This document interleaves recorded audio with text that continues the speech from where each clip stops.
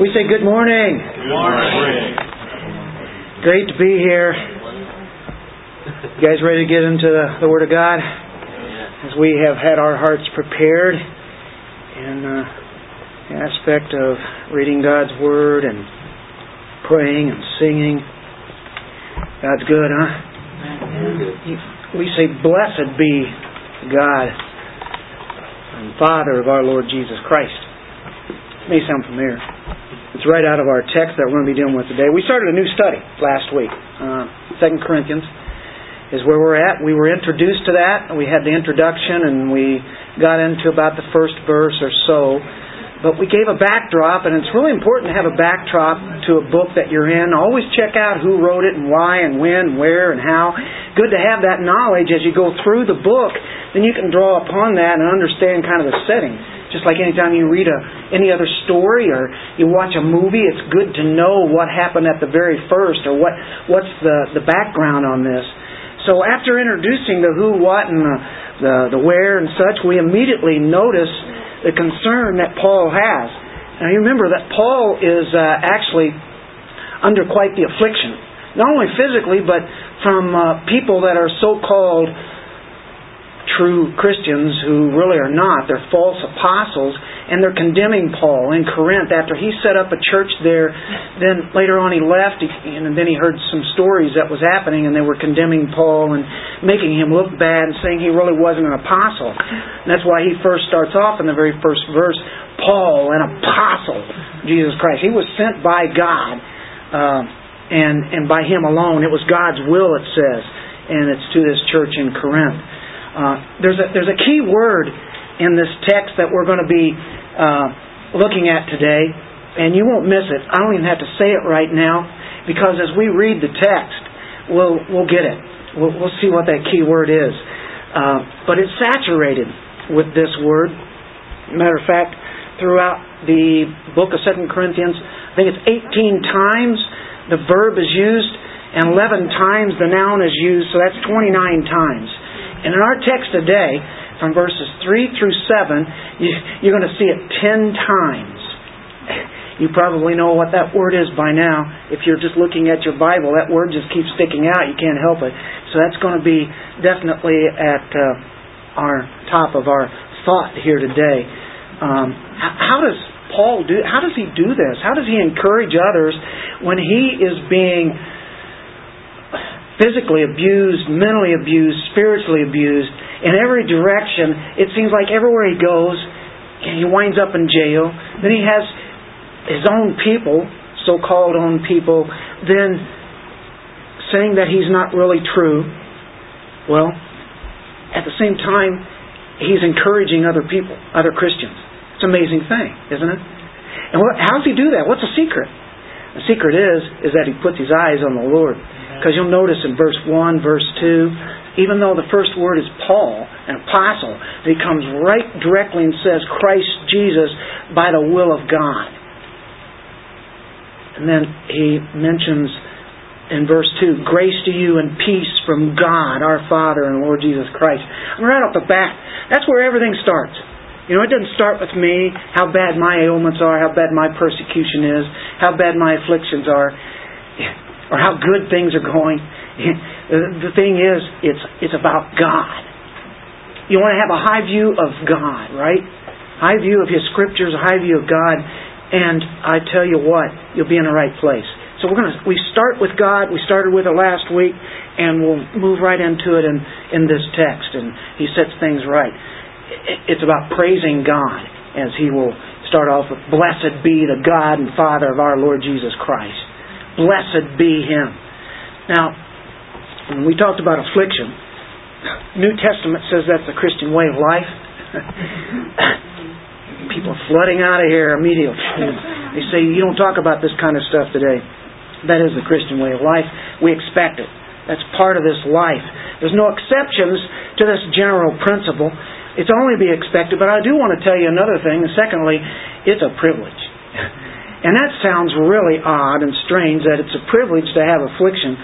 Polycarp, who goes back to the very 2nd century, an early church father, he was the ancient bishop of Smyrna, and he was bound up to be martyred because of his faith in Jesus Christ. All he had to do was deny the Lord Jesus Christ, and he could have gotten out of that.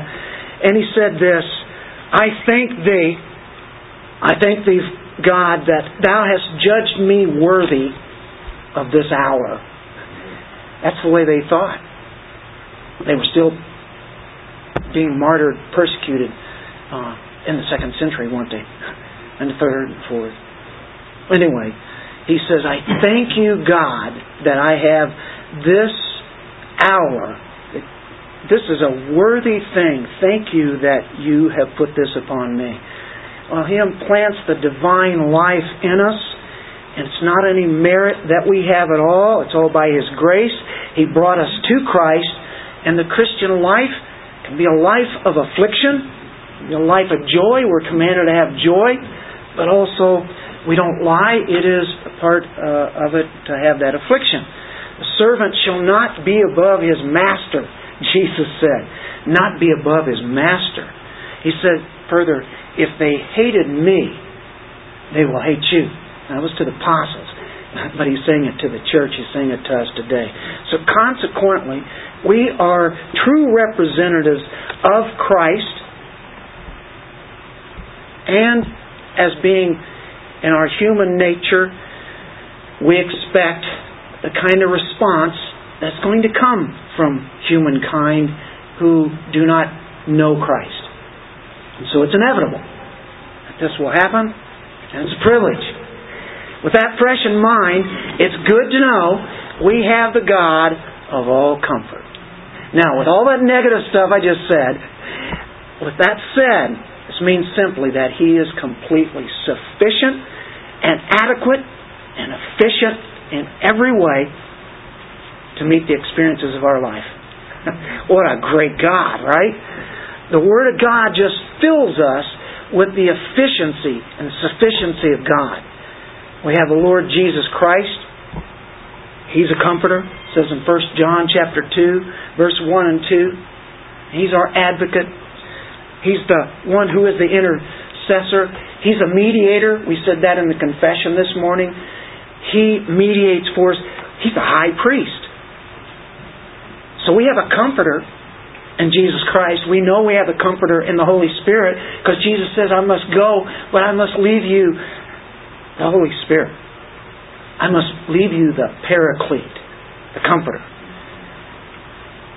So, we have the Holy Spirit who is with us here on earth. We have Jesus Christ, who's a comforter that's in heaven, sitting at the right hand of the Father. The Father, in this text, we can see also, is our comforter, who lives in heaven. We have two in heaven. We have one on earth. They all are comforters. We're going to find out what that word means in a few moments. Divine authority and power, strength to face the experiences of our lives. So when Paul opens this up, he starts out by saying, God is coming to me in my affliction. That's what Paul's saying. He's coming to me in my affliction. He's coming to me in my anguish. He's coming to me in every aspect because He's a Father of mercies. He's a God of comfort. He's a God of all comfort. Because I'm suffering, He's going to come to me to comfort me. And he's not saying it's his sin, even though Paul is human and he sinned, but it wasn't that he was being persecuted because he'd been sinning. It was because he represented Christ fully. So he starts this whole paragraph by blessing God. And we're going to look at that first and then see why, as we've just introduced. Let's stand. Let's read the text. Hey, this is written to us. This is written from God to us. Apostles wrote it down. 2,000 years people have been reading this. And here we are today. And this supernaturally came from God. One of the ways that He reveals Himself. The best way. The best way He reveals Himself.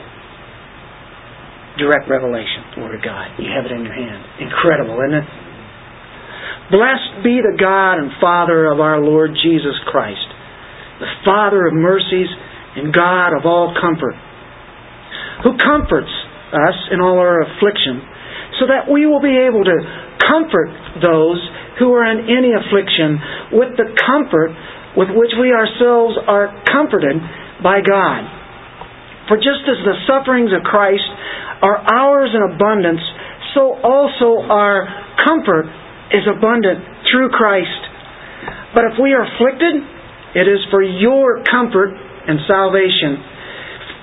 Or if we are comforted, it is for your comfort, which is effective in the patient enduring with the same sufferings which we also suffer. And our hope for you is firmly grounded, knowing that as you are sharers of our sufferings, so also you are sharers of our comfort. Let's pray. Father of mercies, Father of our Lord Jesus Christ, God, you are amazing. We stand here today recognizing the awesome magnificence, the transcendent, holy God, high and lifted up. May we recognize how exalted you are, and then you instruct us and you tell us how to live our lives. Thank you, Lord, for saving us by your grace and keeping us saved all the way to the end, all by your grace. Thank you, Father of mercies. In your Son's name, amen. What's the key word of this text today? If you didn't get that, back to kindergarten. What's the key word? Blessed be God. Blessed be the God and Father of our Lord Jesus Christ, the Father of mercies and God of all comfort. That's an hour's worth right there. And it might start out that way, it might end that way. I'm not so sure. Only an hour? Only an hour on that. You could do a message and a half. Blessing God. Right here, after he's introduced in those first two verses, grace and peace from God our Father and the Lord Jesus Christ. He's our Father, folks. Did you get that? He's our Father, the God and Father of our Lord Jesus Christ. He's our Lord Jesus Christ because He possesses us. He owns us. And here's a faithful man, Paul, proclaiming the gospel.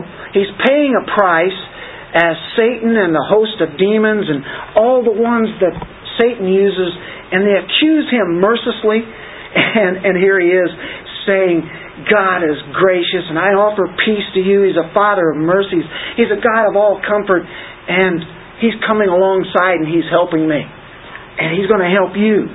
So in this opening section, I think there's a note of defense that Paul has for himself as he has been blamed. That's what this letter is kind of about, what it's about.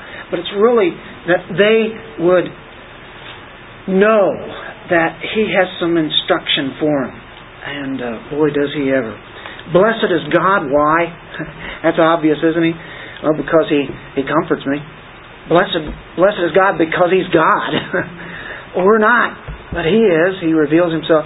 But, that's what he's going to get to here. He's going to talk about this comfort. It starts with praise. Blessed be. Eulogeo. Let's get into something you understand really easy. Eulogy. We hear those at funerals. You've heard that before. He's going to give a eulogy for it. That means EU means good or well, and eulogy or logeo means to speak. What do we have there? To speak good of or to speak well of. To well speak about somebody. That's what eulogy is about, right? Sometimes, unfortunately, some people have to lie when they speak well of that person that they never would have before. Blessed be the God. A eulogy for God? Yeah, speaking well. He's eulogizing God the Father of our Lord Jesus Christ. He praises God because he knows God's in control. He knows God is sovereign in every circumstance. Paul had learned this. Paul had learned this praise. It's an important factor when you achieve victory over discouragement. You ever been discouraged? You ever been depressed? Here is the antidote to it. Right here. You praise God. So that's where you start? Yeah. I've been dealing with this thing in my throat. They've done all sorts of things to me and it's still the same thing. I still have to praise God because I read this text here. I say, why, God? And I go, you know what? I don't really need to know the answer. It's something that He's going to use for now. And so I deal with it. And then I say, praise God. Praise God because I can still have a voice. Praise God because I can read His Word out loud and speak it. So, thank you for putting up with it. But you're going to have to live with it because that's what God gave me for the time being. And sometimes I can also say this though. I can say sometimes the enemy, Satan, can attack and do a number on you too. Which I think has happened before in my years. And I was talking to Luke earlier and all the battles and struggles that they've had, the whole family. Physical aspects that they never had before, and all of a sudden it's all at once. It's like sometimes the enemy can really strike that. But then I go back and look at Job and say God had a plan in that because He wouldn't have let that happen unless it was part of the plan. And then you read the book of Job and you see the end of it and you see, I can see where God was going on that all along.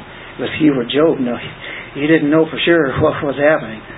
But trust God. Old Testament says, blessed be the God and Father of Abraham, Isaac, and Jacob. That's the Old Testament. Did you ever see that before? See quite frequently, don't you? Blessed be the God of Abraham, Isaac, and Jacob.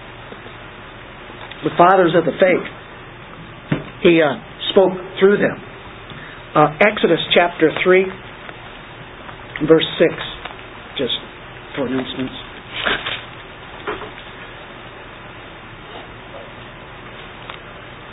Speaking of Moses here, this is the burning bush incident. You guys might remember that one.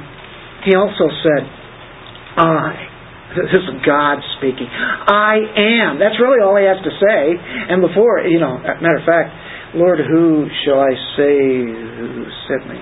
He said, I am. We start, I am. That's the covenant God. That's Yahweh. People say Jehovah, but that's His covenant name. I am. The self-existent one. Even better. I am the God of your father. Hey Moses, I'm the God of your father.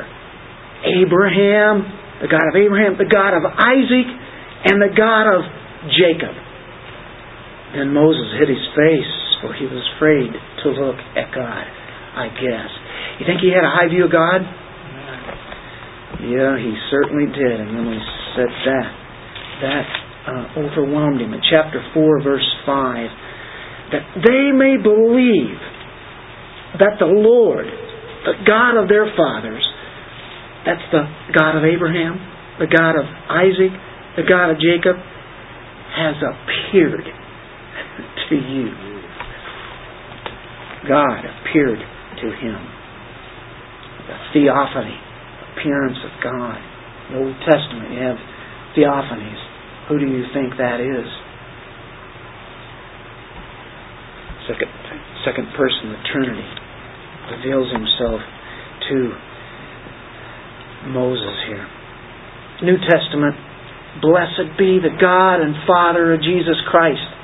Not that it's anything less, He's still the same God. But now He makes it very specific. That's who we find ourselves in. We identify with Christ. We identify with Abraham and Isaac and Jacob. But now that Christ has been here, done the sacrifice, and we have been placed into the body of Christ, we identify with Him, the God and Father of Jesus Christ. God who once spoke through the Old Testament fathers and then the Old Testament prophets. It says in Hebrews 1, in these last days, He's revealed Himself through the Son of God, the ultimate revelation, Jesus Christ. Hebrews 1 says He spoke to us in His Son. His Son, much greater than the Father's. Hebrews shows that Jesus is better than all the prophets, than all the angels, than anyone ever created. He's equal in nature with God. That's precisely what is intended to say here. He's the Son. John 1:14. We look at the aspect of the Son of God, Jesus, for a moment. We know He's the Word. He's with God. Word was God. He was face to face with God. He's equal with God. He's the light. Verse 14, the Word became flesh and dwelt among us, pitched His tabernacle, tented with us, came to mankind. We saw His glory. John saw His glory. Peter and James saw that glory on the Mount of Transfiguration. Can you imagine when Jesus just peeled back His flesh and they saw glory? John never forgot it. Peter never forgot it. James never forgot it. The only begotten from the Father, full of grace and truth. Drop down to verse 18. No one has seen God at any time. The only begotten God who is in the bosom of the Father, He has explained Him. That's how we know who God is. Only through the person of Christ. Look in Ephesians chapter 1, verse 3.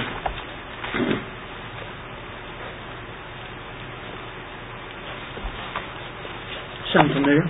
Blessed be the God and Father of our Lord Jesus Christ. Look at the rest of it. Who has blessed us. You bless Him. You speak well of Him. He's blessed us with every spiritual blessing. Every spiritual blessing in the heavenly places. In Christ. That qualifies it. All the spiritual blessings that you ever need are in Him. No wonder He gives a blessing because of that. And then you get into just some of the greatest words in all the Bible. This is free. I didn't plan to go here, but I can't help verse 4. Just as He chose us in Him before the foundation of the world. It had nothing to do with your merits, folks. He chose us before the foundation of the world. Why? That we would be holy and blameless before Him. That's what He's doing now. And eventually we will be glorified. And then, well, okay.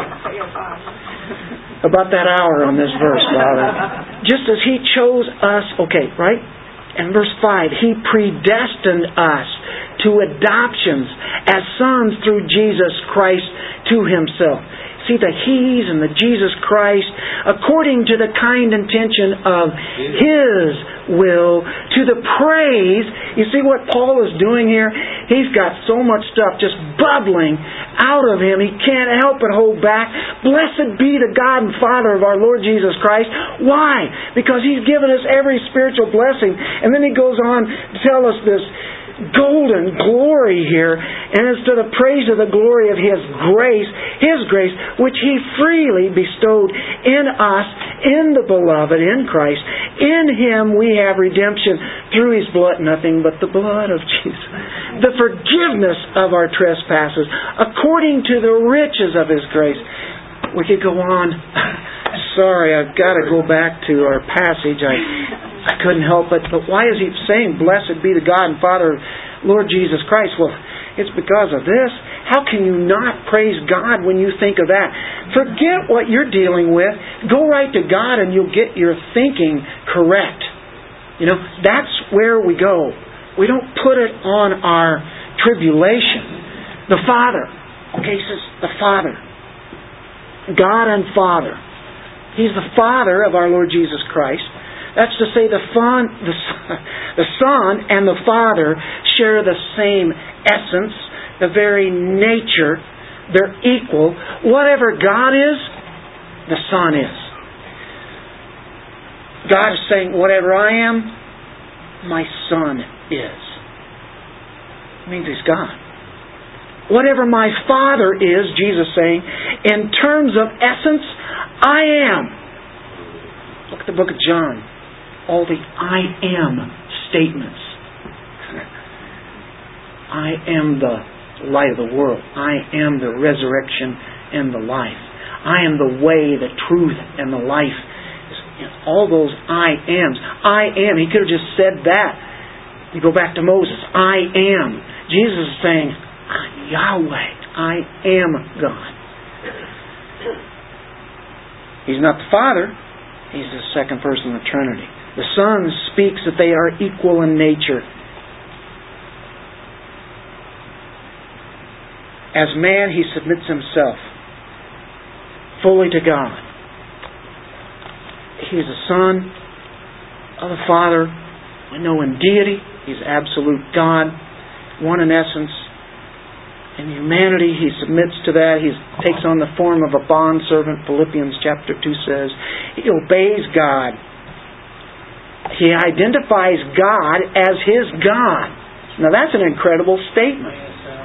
Jesus, the Son who is God, addresses God as God, the Father. He isn't just any God, is He? He isn't just the God of Abraham, Isaac, and Jacob, but He's the God who revealed Himself in Jesus Christ. He's the anointed one. He's the Redeemer. He's the sovereign one, isn't He? He's the one who submitted Himself in incarnation. And He could say, God is my God. There's God the Father. And He prays to God the Father. While He's man, and He's still man, Jesus is. But He's also God. The Father of mercies. Our Lord Jesus Christ, and then He comes back to the Father. Jesus said, here's how you pray. What's the first two words? Our Father. To the Hebrew, that is almost sacrilegious. You don't ever call Him Father. Jesus says, I'm going to tell you how to pray. Our Father, who art in heaven, hallowed be Thy name. Thy kingdom come, Thy will be done on earth as it is in heaven. But our Father, we can call Him Father. You can run to the Father. Sometimes known as Papa. Right? Abba, Father. It's the kind of God He is. God is my God. God is coming to Paul in his suffering. God is coming to him in his pain. God is coming to his affliction. And He's not coming to chasten him, but to what? Comfort. God is going to come to pick him up. The God, the Father of mercies, the God of all comfort. Father of mercies. Father, what's it mean? The Jew would know what it meant. Father means originator. Origins. The originator of. Go back to Genesis chapter 4. I thought I was going to say Genesis 1, right? Genesis 4. And you get a man who's called Father there. And it's not Adam. You say, who is it?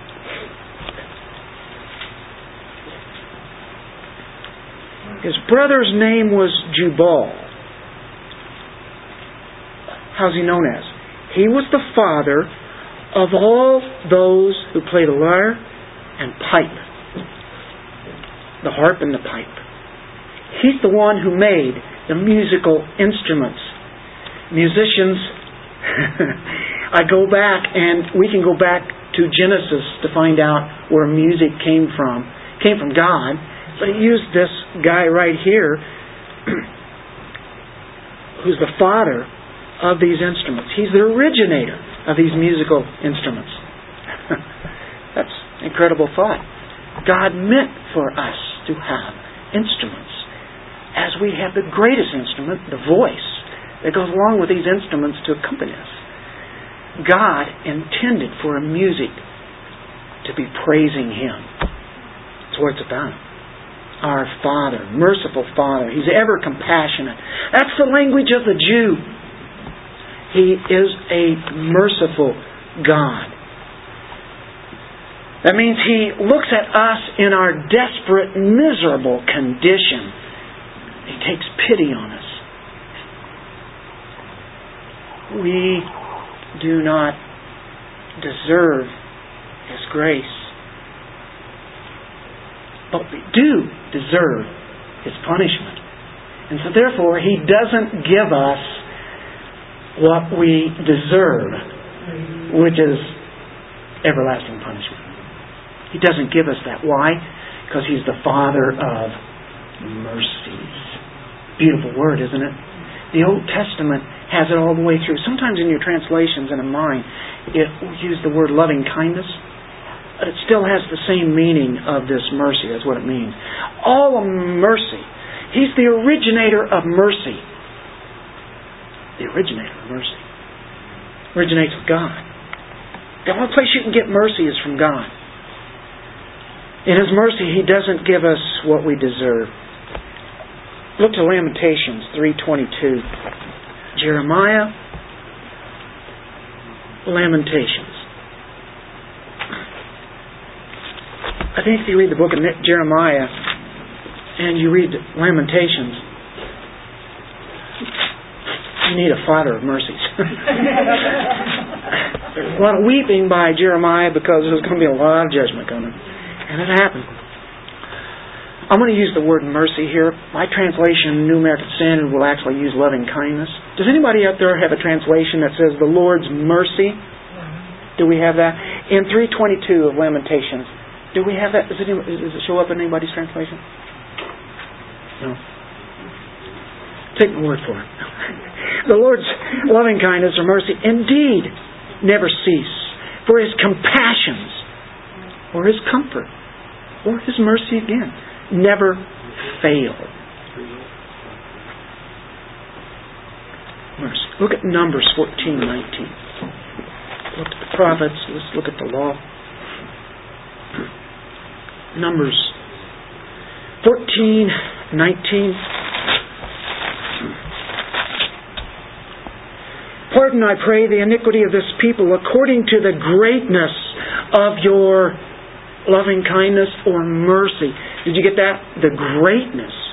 His mercy is great. Just as you also have forgiven this people from Egypt even until now. We need your mercy.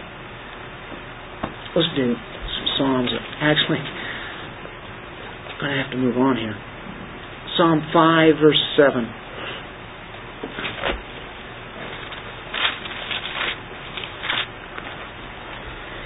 But as for me, by your abundant, like that word, not only great, but abundant loving kindness, I will enter your house. At your holy temple, I will bow in reverence for you. That's a proper view of God. It's a proper view of worship coming from David, the choir director. And he says, it's by your abundant mercy that I can even come to the temple and even worship you. I'm going to bow in reverence. It's all by His mercy that we do. We're worshiping here today. It's a mercy of God that He would bless us as we honor Him. Mercy. A lot of other Psalms there. You get the idea. He's the source of mercy, tender compassion, source of pity. He's the God of comfort. He's completely sufficient to every experience in our lives. Word of God. Sufficiency of God. Sufficiency of Scripture is always there, isn't it? It's for us. Okay. 2 Corinthians. Well, let's don't have one of those.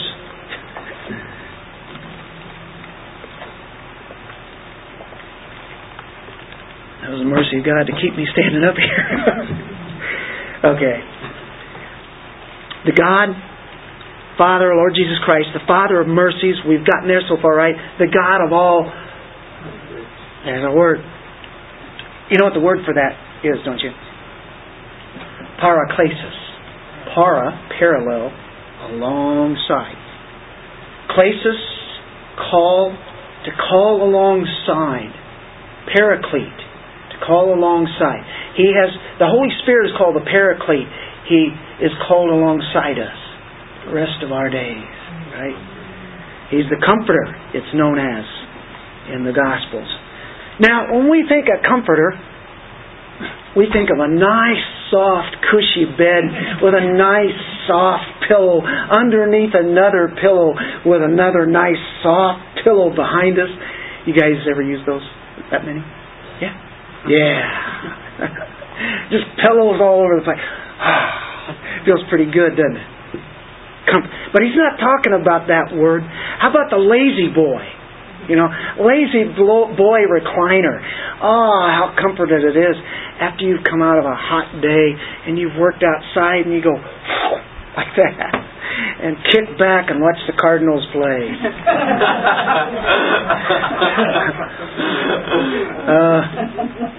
It's a synonym for this, and I want you to catch this. If you haven't caught anything else this whole time, you might have caught the joke, though. That wasn't a joke. It was true. Kelly goes. Janice goes. Beth goes, yeah. It's a synonym for this. Strength. Paraclete. Call alongside. And you take the Latin word,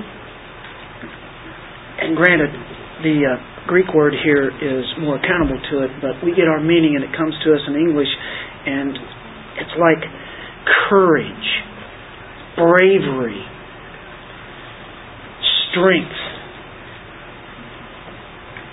God came to me in giving me courage. God gave me strength. God gave me boldness. That's what Paul is saying here. He made me brave. That is what he's saying when he said, He's a God of all comfort, the God of all strength, who strengthens us in our affliction. It's not that He comes along and pats you on the head and says, it's okay, it's all right. Even though He does do that, but He strengthens us to be able to do this affliction. The English word for comfort comes from those Latin words which means with strength. That's the idea. Paul's character had been assaulted by false teachers, and a few people in the church in Corinth were believing it, and he had all this pain. God strengthened him. That's why Paul blesses God. Talking with Audrey this week, and it helped me bring this out. I had to start looking for it in commentaries. So I say, Audrey, don't get embarrassed, but really, that's really cool when somebody calls up, because when you start talking about the things of the Lord, it helps in what you happen to be dealing with at the time. And it was happened to be dealing with this message at that time. And then it started clicking in. So Isaiah 40 is dealing with, everybody knows it, you probably have a plaque at home, it's dealing with the eagle, right? At our store, we had those plaques always. It was a must. If we didn't have them, people would go, what is this? This isn't a Christian bookstore. That's finally why I couldn't find any more plaques that said Isaiah 40:31. Just kidding there. Just kidding. But it was the most popular one that I think that we had of all the plaques. It was right at the top. So 40:31, it's actually introduced by verse, look at verse 28. Do you not know, have you not heard, the everlasting God, the Lord, by the way, He's the creator of the ends of the earth, just in case in the year 2000 or 1900 or so when that started coming about God didn't create, this is the one who created. Do not become weary or tired. Don't become weary or tired. His understanding is inscrutable. He gives what? Strength to the weary. How about comfort? How about strength? How about boldness? How about energy? And to him who lacks might, he increases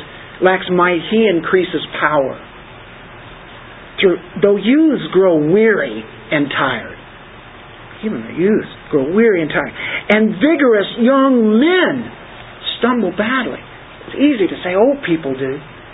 When the young people, it even happens to them. And here's the good news. Yet those who wait for the Lord will gain new strength. There's our word. New comfort, new strength. They will mount up with wings like eagles. They will run and not get tired. They will walk and not become weary. You like that? Is that helpful? That's what God does to us. He strengthens us. That's His promise right there. That's amazing how many people go to that. Well, we can see that in the Psalms. Man. 2 Corinthians chapter 12. I didn't intend for this to be this late. 2 Corinthians 12, 9 and 10. 2 Corinthians 12. Paul had a little bit something to boast about coming from the human angle. He was caught up to the third heaven. God says, I know what man is inclined to do when he sees things that are unspeakable. He saw the third heaven. You know what God does after that? He comes back down to earth. In the body, out of the body, Paul doesn't know.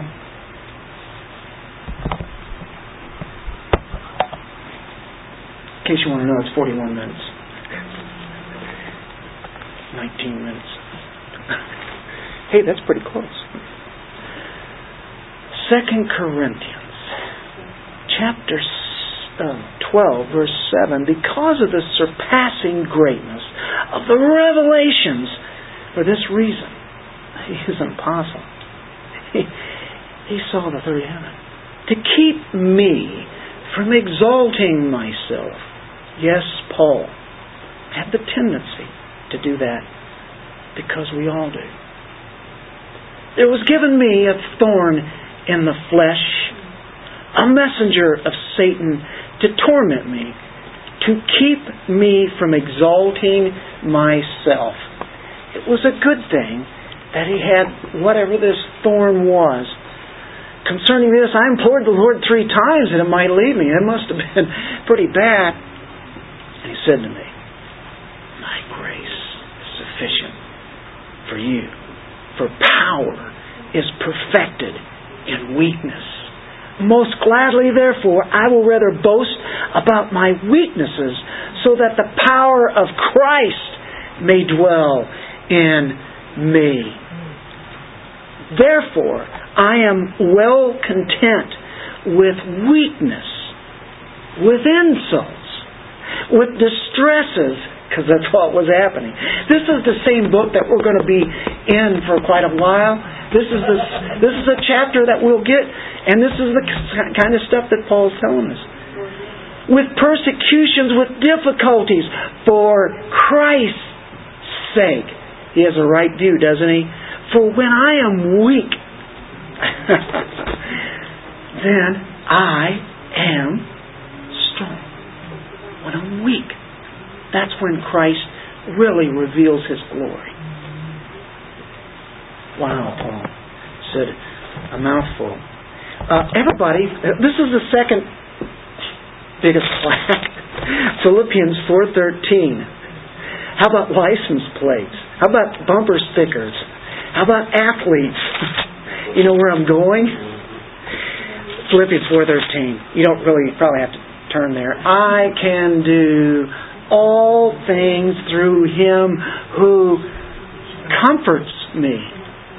Wait, it strengthens me. Who comforts me, strengthens me. Same thought, right? I can do. I can't. That's a power word there. That is a word of action with power. I can do all things. Not because of who I am, but it's all about the strength of Christ that pours that strength into us. Everyone has that strength. If you're a Christian, you have that strength. If you're not a Christian, you don't have that strength. As simple as that. You have Christ, you have that strength. So I sure don't feel like it. You have the strength. I don't care what you feel like. Here's what truth says. You have His strength. Why does God do what He does? Paul tells us in the 4th verse.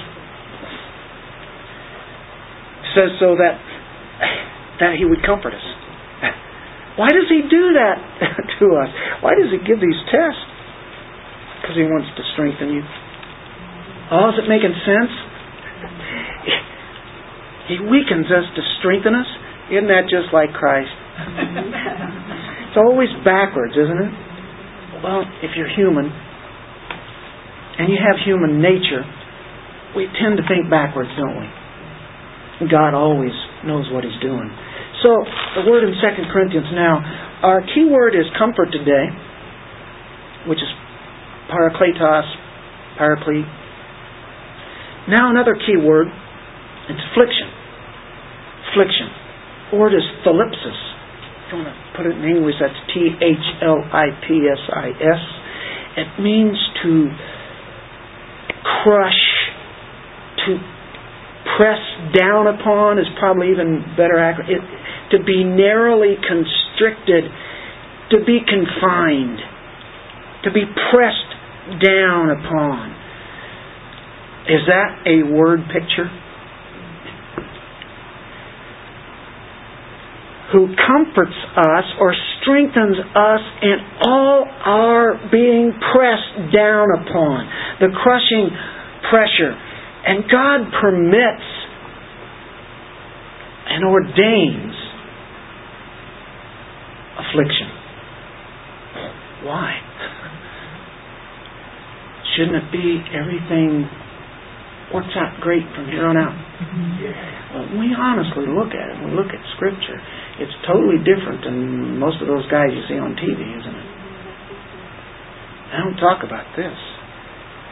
This is what He's doing to us, so that He'd make us holy. And I'll give you some reasons why. I can't give you the ultimate reason why, but I think we can get some biblical solutions to this that helps out. You say, I can't believe God would be that way. Read 2 Corinthians and read Matthew, Mark, Luke, John, Acts, 1 Corinthians, 2 Corinthians, Galatians. It's there. Look what He did in the Old Testament to His people Israel, to His elect in there. Well, how do we view this? Don't ever think of things being accidents as God would surprise. Now, we can call them accidents in our human language. We know what that means.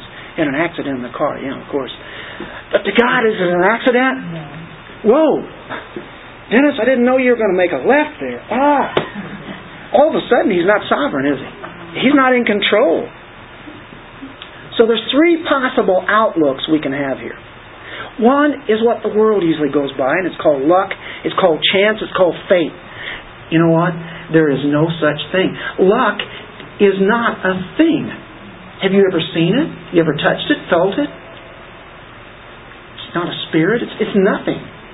There's no such thing as luck. So as Christians, I beg of you not to use that word anymore.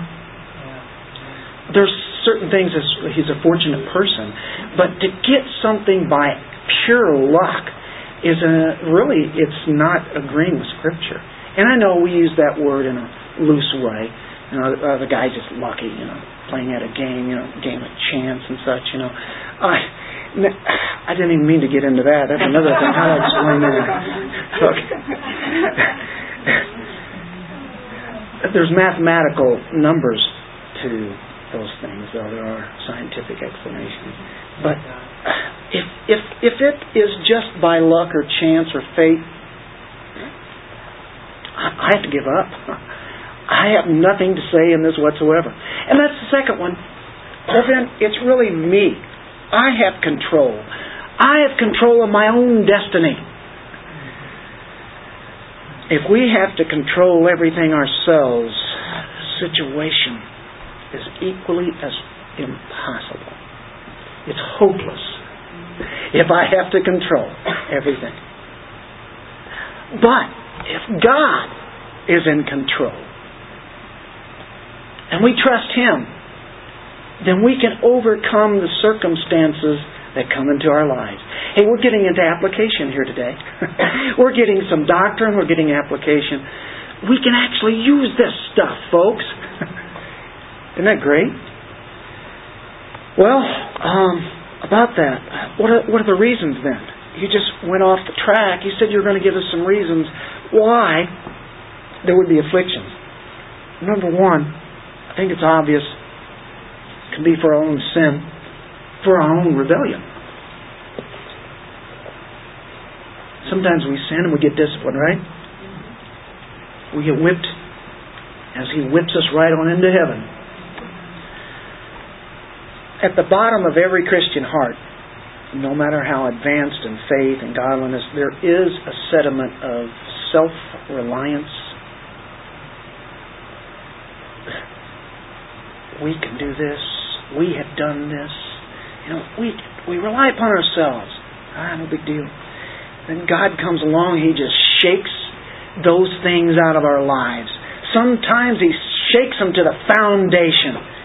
And it's to show us our self-reliance. To show us our pride. And He cleans us out with a deeper reliance on Him. Now we're relying on Him more than ever before, because after we got through that, then we go, He brought me through. People will say that. Christians say that, don't they? God did this for me. After waiting so long, I didn't think it was ever going to happen. God took care of it. Number two, it's to keep us from sinning. Remember, you don't have to turn there, but in 2 Corinthians 12, verse 7, we were just there. You might be there still yet. Remember, he was given a messenger from Satan to keep him from exalting himself, to keep him from pride. So sometimes we're given these kind of afflictions, thlipsis, pressurized, so that it'll keep us from sinning. Thank you, Lord. There's a lot of times that happens and we have no idea that what He was doing was keeping us from sinning. You say, you just keep going up again. I can't understand this. And He knows the situation. Maybe that particular thing that you want to do has nothing to do with sin. But if you get in that situation, it might take you into sin a lot deeper than you ever even thought, or where you had been before. Watch out. Keep us from sinning. Number three, it wakes us up to desperate conditions that are in the world. Desperate conditions are out there in the world today, aren't they? Just go on Facebook, you'll find them, most of them. You'll find, and if you have Christians on there, you also see some really good stuff that kind of helps counter that. Did you know that 1 billion people do not have safe water to drink? I said 1 billion. It's something like 6 billion today. Is that what it is? 1 in 6 of people don't have safe water to drink. 16,000 children die every day. Half the population of Jeff City here dying today, right now, from hunger related to illness. Almost 18 million children are orphaned in Saharan Africa, Sub-Saharan. Our suffering here does not compare to that. And when we start looking at what's happening out there, we have every reason to say, bless God and Father, our Lord Jesus Christ. Number 4, it's about perfecting our character. He's making us holy, perfecting. He's going to make us complete. Without afflictions, it's not going to happen. Romans 8:28. Remember the few weeks we stood on Romans 8:28? Sat there maybe?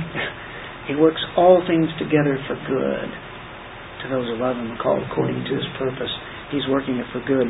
Number 5, it's to relocate the roots of our joy that we have in His grace and in His mercy.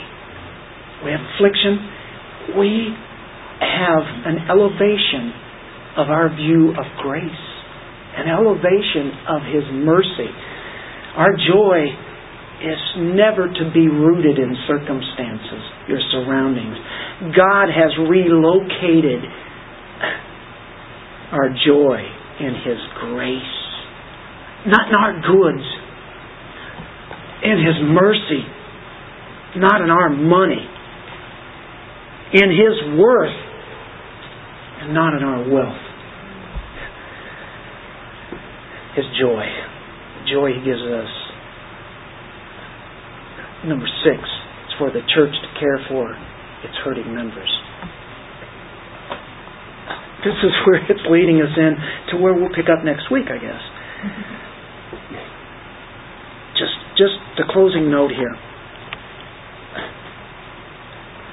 Who comforts us in all our afflictions, so that we will be able to comfort those who are in any affliction, with which a comfort which we ourselves are comforted by God. And I'll just touch on this and we'll hit it next week. But it's taking the comfort, the strength that God gives, and you can't hang on to it. This is the real trick of it all.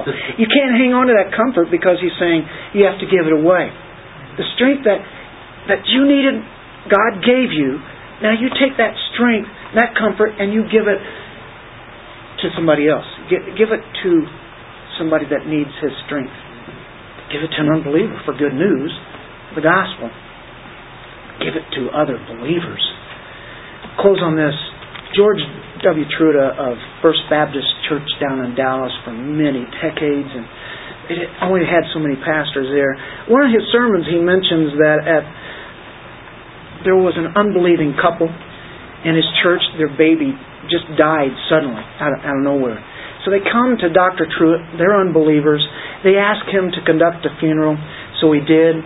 He later said that he saw the joy of them being brought to Christ, trusting in the Lord Jesus Christ. Many months later, there was a young mother in the same church who lost her baby. And again, Dr. Truett is called on.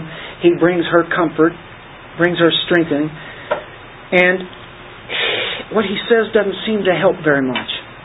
At the funeral service, at the very conclusion of that service, the very first mother who had lost the child stepped forward, went to the young girl's side and said, "I passed through this, and I know what you're passing through. God called me, and through the darkness I came to Him. He's comforted me, and He'll comfort you." Dr. Truett then said the first mother did more for that second mother than I could have done, maybe in days or months or years, for the young mother had traveled the road of suffering.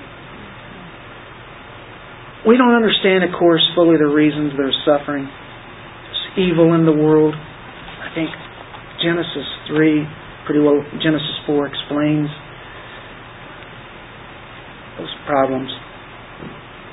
Sin. But perhaps maybe the least notable reasons is that there may be that common comfort that goes on with the saints of God. You guys have strengthened me down through the years. We strengthen each other. We know where it comes from. We know the source. That's one of the reasons why the church is about. All the struggles that we have, isn't it great to know that you got somebody praying for you? Isn't it great to know that somebody will come alongside, like a paraclete, with the Holy Spirit, with the Word of God, and give us a scripture that we need at that exact time? That's not accident, folks. God is comforting you so that you can comfort others, so that God gets the glory, and we see what this is all about. Let's pray.